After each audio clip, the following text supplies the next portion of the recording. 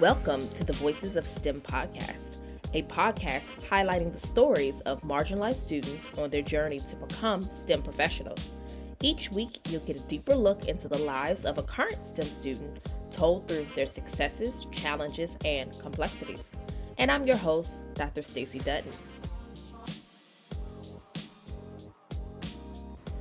Welcome back, y'all, to a new season of the Voices of STEM podcast.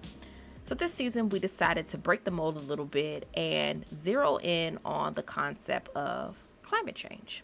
And I know many of you have heard about climate change, whether it's been from a scientific perspective or from a more social perspective, as it has been a common buzzword that is in our media.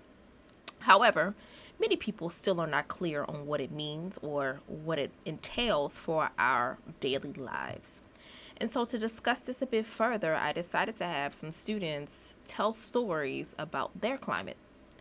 And in that, these students will discuss their local environments, talking about some of the sustainability issues or sustainability initiatives that are being done to remediate some of the issues of climate change. And in addition, discuss some issues of environmental injustice that may have taken place.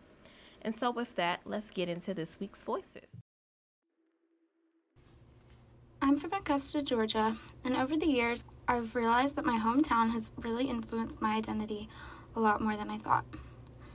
This year, I've been volunteering in my school's sustainability office to get to know people on campus in the community that I'm interested in.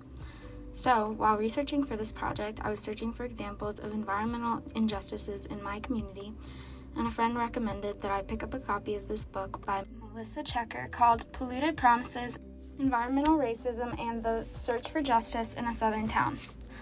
Before finding this book, I hadn't heard of Hyde Park or their story, but once I started reading, I knew that the Hyde Park community would be a perfect one to focus on.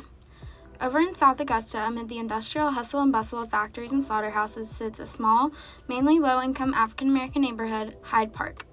The residents of Hyde Park had gone largely unnoticed by Augusta's politicians and fellow citizens until the late 1960s, when they were finally fed up with their lack of infrastructure and formed the Hyde and Aragon Park Improvement Committee, HAPIC. HAPIC was a community of folks just looking to receive the same power lines, running water, and paved roads that other wider neighborhoods in Augusta were given long ago. The organization turned out to become something much more once the ball got rolling a little bit.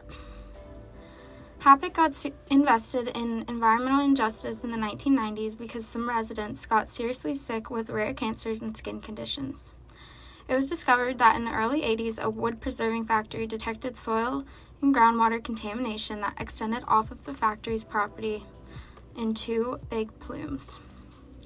The factory shut down and worked on fixing their toxic mistakes.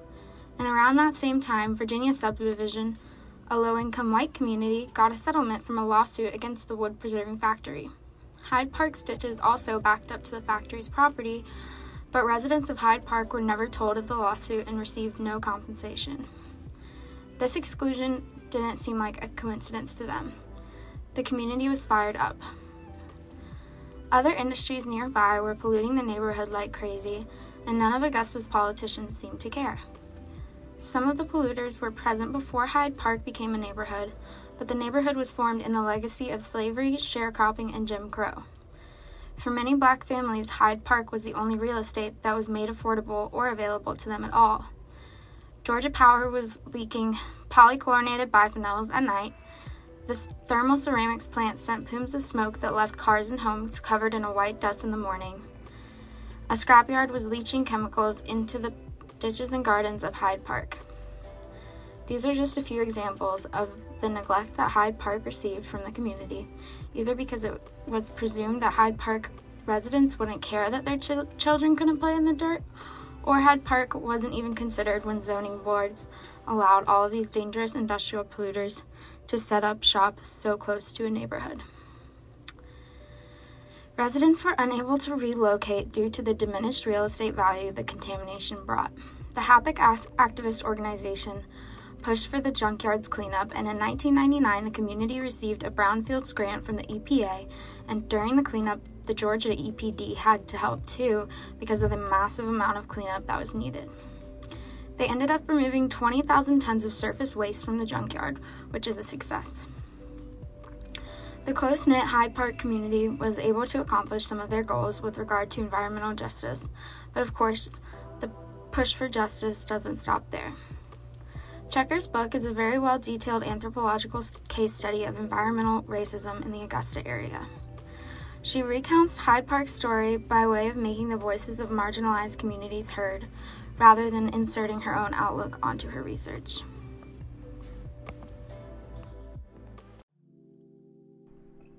Hi, I am a woman. I am white and I am straight.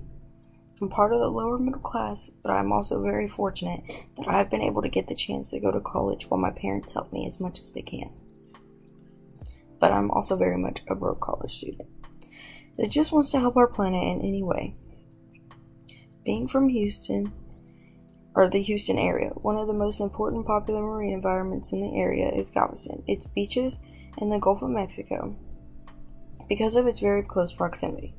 Many issues could be discussed at any given time, but a major issue that I am concerned with, and one that global warming is greatly affecting, are the sea turtles. Multiple species of sea turtles use not only Galveston, but many of the beaches on the Texas coastline to nest. These nesting grounds are susceptible to rising sea levels that are inching closer and closer and beginning to take away part of the beaches and exposing the areas they use to nest to potentially being affected by seawater or even flooded and no longer being a viable place for nesting. Along with that, global warming is causing rising temperatures, meaning that the sand the sea turtles are laying their eggs in is becoming hotter as well. These hotter temperatures negatively affect the eggs and lower the reproductive output, because not all the eggs hatch as they are essentially getting too hot and boiling to the point where they cannot develop, and the egg becomes unviable. These consequences of global warming are taking a huge impact on the sea turtle population and will continue to do so until something is done. There are many conservation efforts, though, on Galveston Island and its surrounding cities of Tiki Island and Bolivar Peninsula. These efforts have been around for a while and mostly consist of beach cleanups and sand dune protection, as well as other barriers being put in place after the small mother sea turtles return back to sea to protect their nest.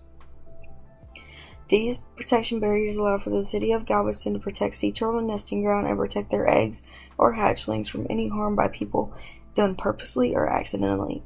I still believe that there is more that needs to be done to protect our marine environments and animals from harm that our species is causing. On another note, we will talk about climate injustice. And a main and pretty disturbing one that is very close to home is the issue of environmental racism.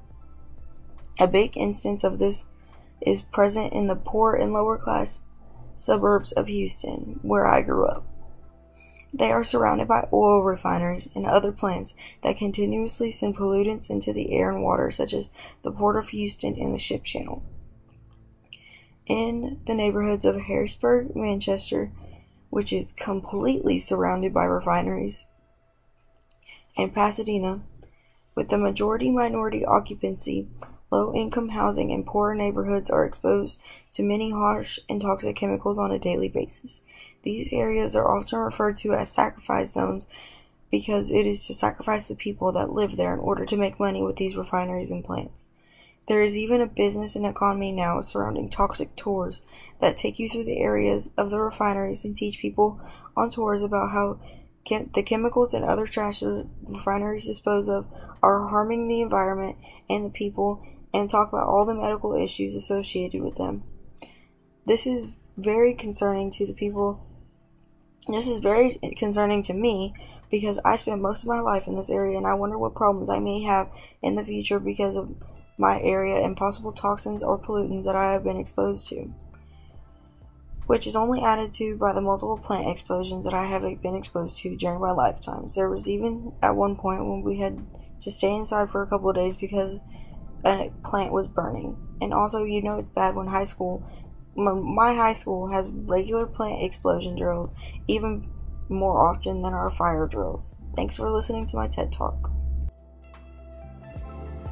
Make sure to follow us on social media at Voices of STEM on IG and Twitter. See you next week.